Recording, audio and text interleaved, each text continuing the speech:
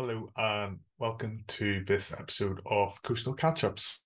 Thank you very much for joining me. It's been a while since I've recorded one, and I've just been quite busy the past few weeks. But anyway, that's I'm not here to give excuses. Um, this episode is about my time in New Zealand, and don't worry, I'm not here to bore you with how great my holiday was and stuff like that. I I've basically picked a few locations I visited, and I've kind of taken something away from each of these locations. So the locations are Milford Sound, Piu Piu Thai, so that's a joint name between English and Maori.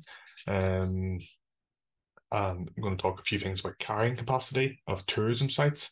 Uh, it's not too technical, don't worry. It's keeping it very high level, and then the wildlife on those sites as well. Um, the other area I'm going to touch on is a site near Dunedin, which is the Royal Albatross Centre, and that seabird, which is ginormous. It's the first time I've seen one, but I'm just going to discuss about the challenges that species encounters in its life, and also what the management of that site is doing to help protect that population on that area just outside Dunedin on the Otago Peninsula. And then lastly, I'm actually going to touch a bit on the Maori people. I've done some reading on how their practices of managing the environment actually could play a critical role in our coastline and marine areas today. Um, so yeah, I'm going to try and tie those two together. It's really interesting, and I probably will talk about that more in the future. Because yeah, there's so much to cover in that, but we'll touch on it today, and we'll take it from there.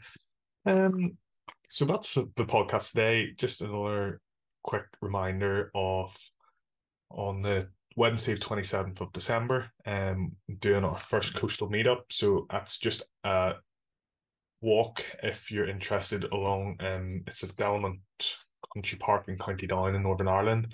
If you're interested in coming along to that, there's no agenda, there's nothing it's literally just a meet up of people and just to kind of create like a little community, and we're just going to do a walk, maybe grab a coffee afterwards. Very laid back, very chill. If you're interested in coming along to that, you're very welcome. You can join our WhatsApp group. I'll pop a link in the bio of this episode if you want to join. You can join that and then keep up to date with the details of that walk and then future events in the future coming into 2024. Can you believe it? So yeah, that's that. And yeah, without further ado, I'll get into the episode. It's all about Marie and the coastal sea, aquatic life, and everything in between. So sit on down and take a seat. Coastal catch-ups with the Stampede. So, as I mentioned, the first site I'm going to chat about is Milford Sound, Pio Pio Thai. So, like I mentioned, that's a joint name between the Maori and English name. The English name is named after Milford Haven, which the area was discovered by a Welshman, and he named the sound after him, or after that location when he found it. The area it's a glacial valley, so if you've been or if you've seen photos of it, it's a really steep-sided valley and filled with seawater. So there's a narrow entrance, and then it's just a big long uh, loch. You probably call it in Scotland or in the UK. But yeah, it's salt water, really high. The highest cliff is 1,200 meters, sheer rock face, and it's renowned for its natural beauty and landscape. So um, it was named a sound, but it's actually a ford. It's in the Fordland National Park in New Zealand, and fords are created through glacial erosion, where sounds are actually created through river erosion. So, a bit of a mix up there in the naming of it, but it's stuck anyway, and that's what it's known for now. Um, in terms of the Maori name for it, Pio Tai, that's actually named after a thrush-like bird. And there is a story behind that, but I don't know enough about it to go into it now. But basically, it's a symbol for a significant cultural symbol for the Maori people in that area, and that's what it was named after. There's two permanent waterfalls. There is a couple of other ones, but it relies on the rainfall. So if there's a lot of rainfall, temporary waterfalls or ephemeral waterfalls, I think that's what you call temporary waterfalls. Um, they come alive, whereas these two just remain permanent even in the drier times. In its history, I said it was discovered by a Welshman. Can't remember his name, but it wasn't discovered by Captain Cook. When you hear about these places, you normally associate these places to be associated with Captain Cook's expedition, but he actually missed it twice. So when you're outside the sound, looks like a bay. You can't see the inlet, the sound, and that's why it was missed twice by Captain Cook. Um, and of course, he didn't discover the Maori people were there long before the Europeans arrived, and hence why the Maori name is used in the name of the area as well.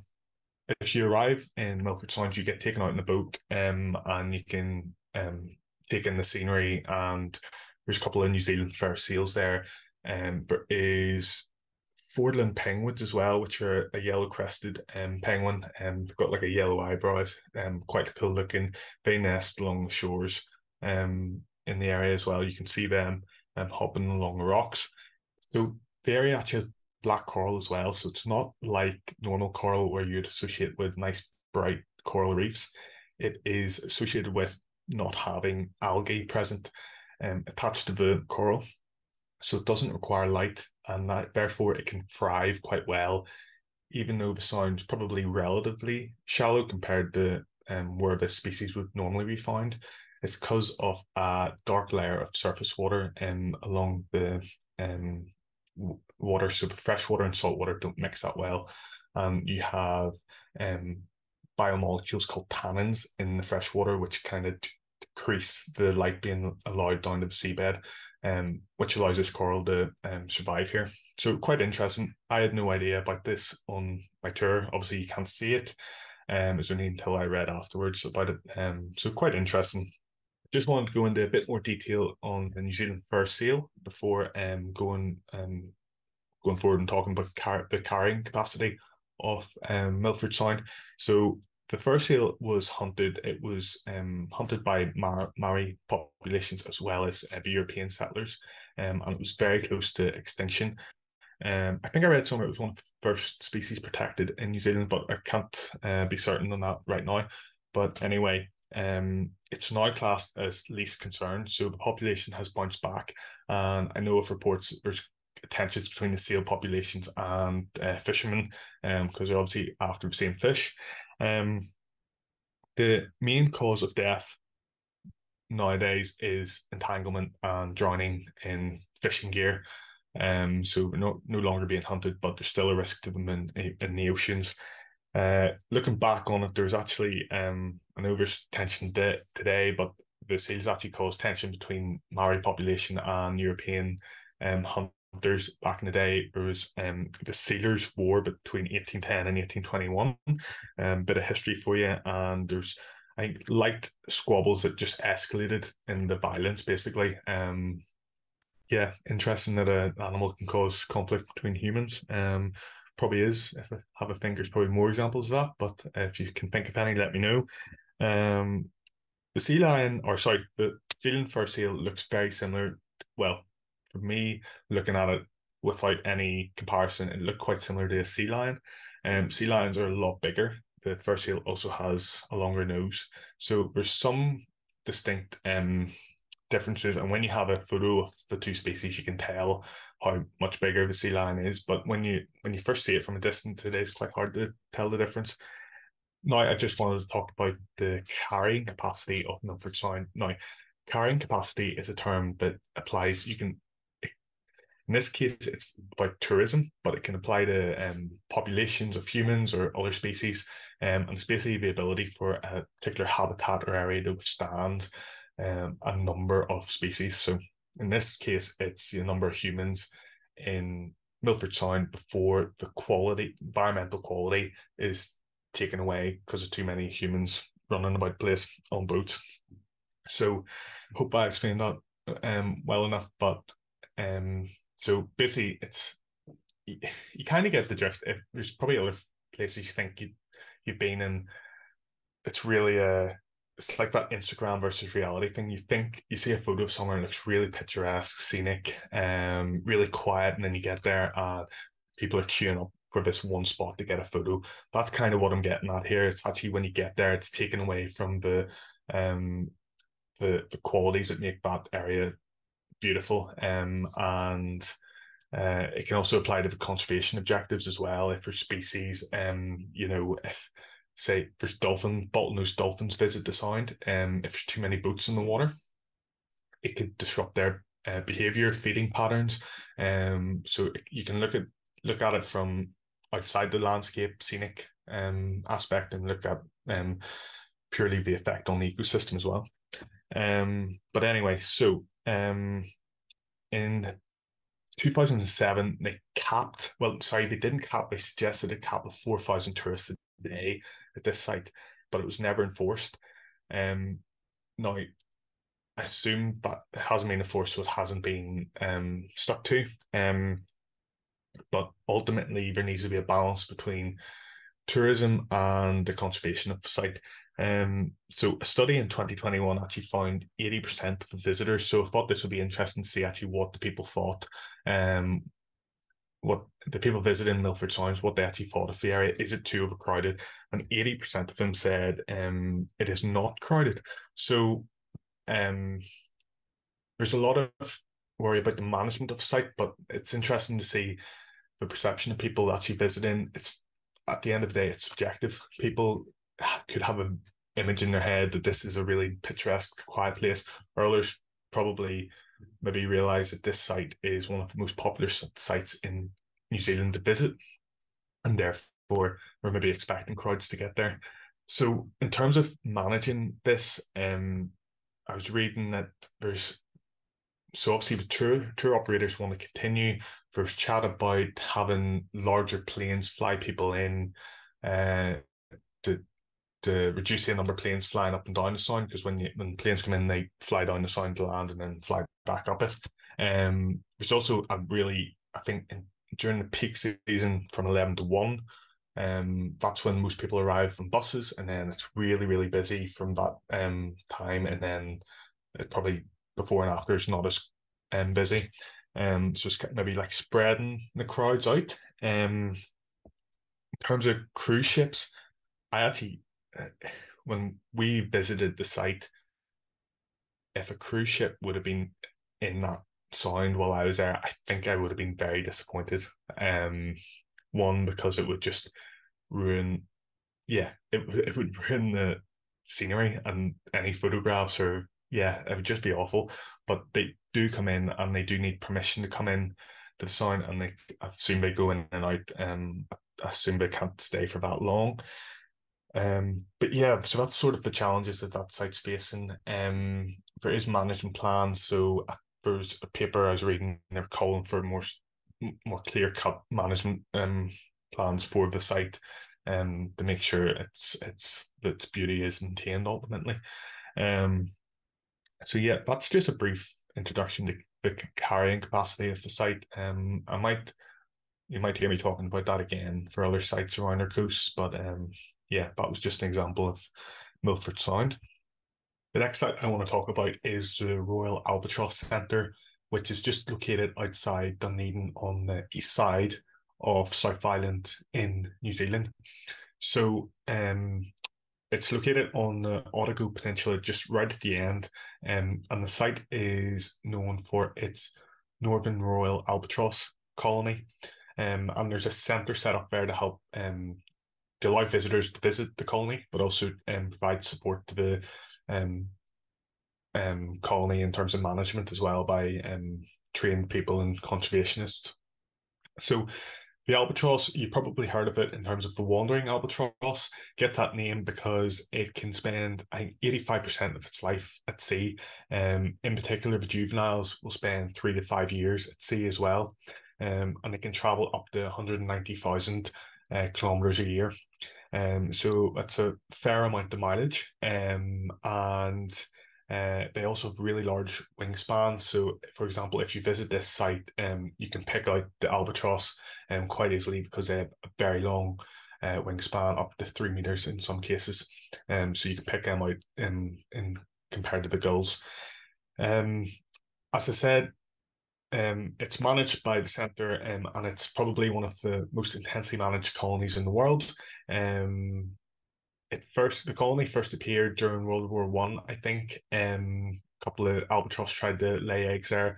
I think the first one was eaten by a local, which is absolutely typical of humans. But sure, it's good to see they're now here. And that was the first conservation work was done by a fella, Lance Richdale. And from there, it's just spiraled. Um, so it's clear from studies that the conservation work has helped. It hasn't hindered species. There has been one report I read that the conservation is so hands-on. There was a slight reduction on juveniles that were um, hand-reared, i.e., whether they were abandoned at the nest and they're taken in by humans to feed and such. There's a slight decrease in their life expectancy once they go to sea, but nonetheless, at least they are out at sea rather than they would initially never have made it. So yeah, that's one study I read. And then other measures, if you go onto the Royal Albatross Centre website, you'll see live CCTV or surveillance of the birds. So they use that to monitor the bird nests. They also can take eggs in and incubate them. And like I said about hand rearing, and when parents abandon their chicks or something happens to the parents and the chicks are abandoned, they can take them in and feed them. The incubation, I'll just say that one of the predators, so there's predators that would get the eggs, such as rodents and other mammals. But one thing I read was about blowfly, and they actually lay their eggs in. It takes a couple of days for the eggs to hatch, and it takes a couple of days for the eggs to hatch, and the eggs from the blowfly, if they lay the eggs in the egg, it can they turn into larvae. I can imagine it's pretty gross, but there's a high possibility that the chicks will die if that happens. So they can take the eggs in and basically raise them that way. So and protect them when they're hatching. So in my mind, it's very um complex because you're real. It's probably one of the in terms of I've read things about human intervention in wildlife, but this is probably very, very hands-on and very involved in the life of these birds. So I remember one of the Airbnbs I was staying at had a book about it, or had a chapter on it, and it said like raised a question of whether these birds are actually wild if there's so much intervention in allowing them to survive. And yeah, that's a question that could be answered. But as long as the centre's there and doing the work and helping the species thrive, and yeah, like can't tell them not to do it. So but yeah, anyway, so I mentioned about the juveniles, so they go out to sea for 3 to 5 years, but also if their first flight off the cliffs don't go well and they end up at the bottom of the cliff, and they still survive, and they can be recovered and brought in, and then released again once they're fit to go. So yeah, that's a like we get a yeah. If I was an albatross, I wouldn't mind having a wee second chance. So yeah. Um, once the birds get out in the water, there's also other threats. So it's not all plain sailing once they get out there.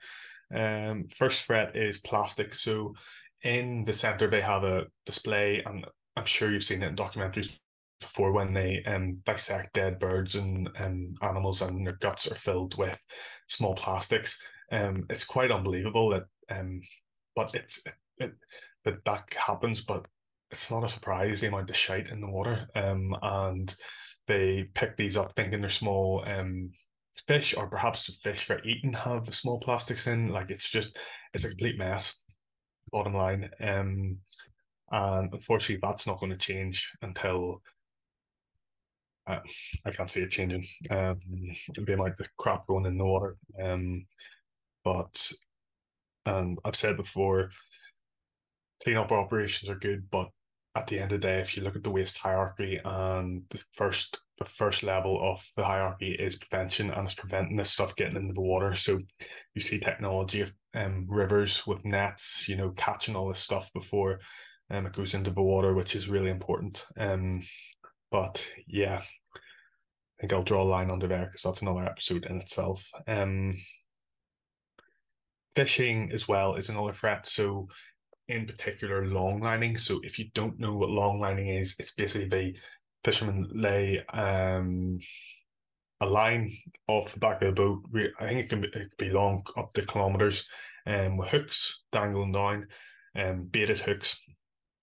Problem is, once it's released, the hooks, if they're high enough that can be reached by seabirds diving, they can dive, catch, and eat the bait and get caught in the hook, and therefore, instead of pulling up fish, they pull up dead seabirds.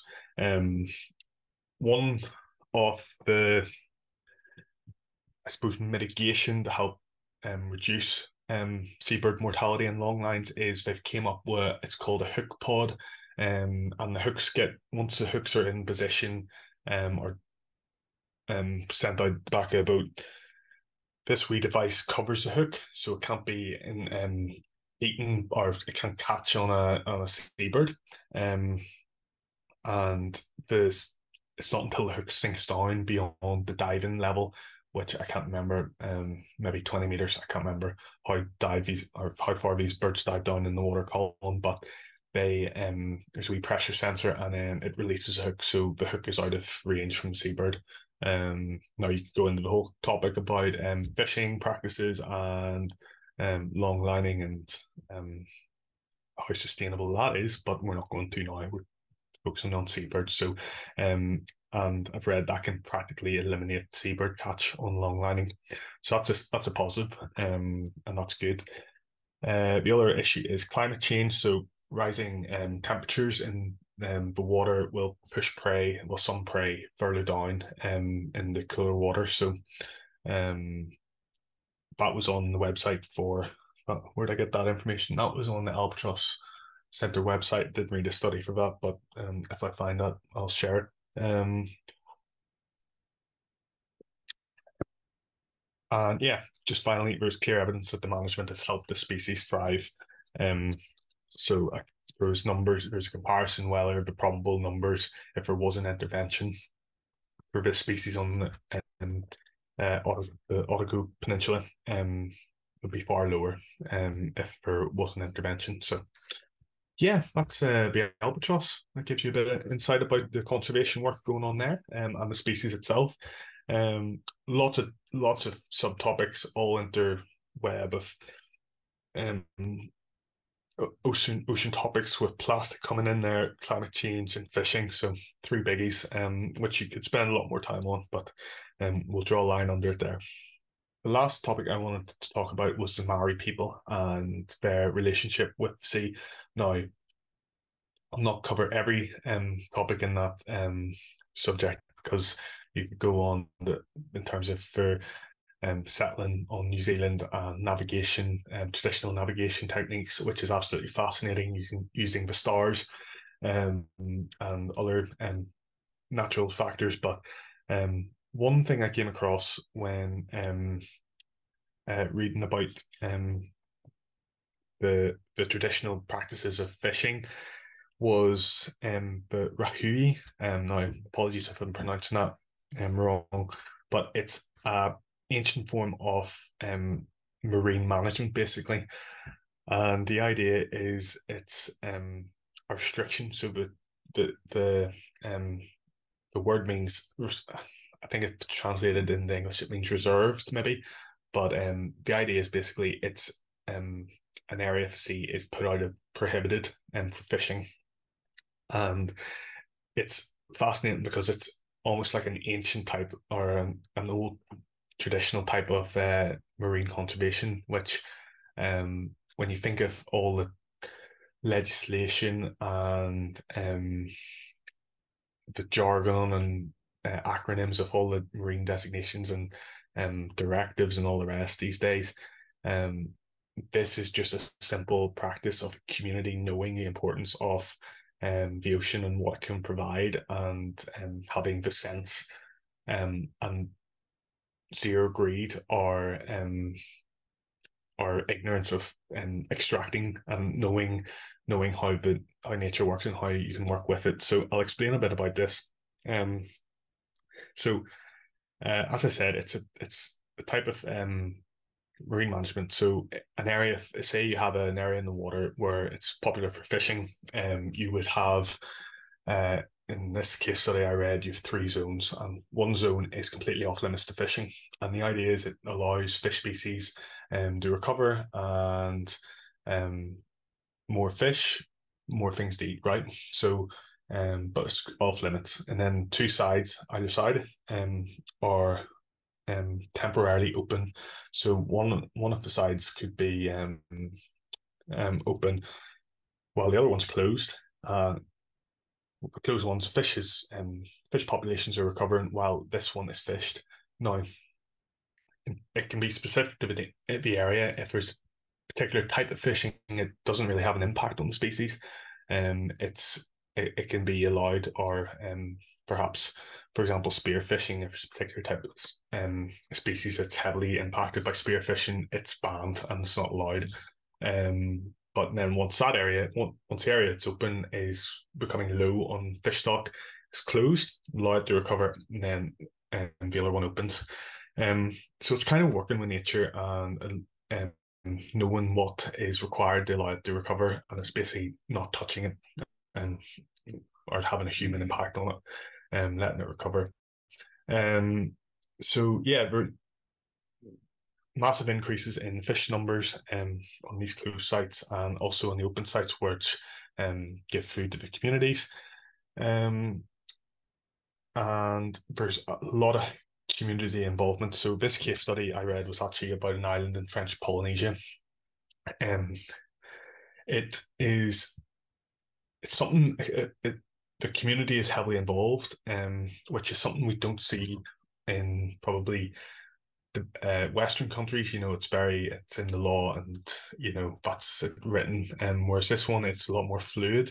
This community makes the decisions. It enforces the law, and not in terms of like pitchforks, but trying to engage with fishermen to make sure they're adhering to the laws. And if making them understand that by doing this, it helps the entire community.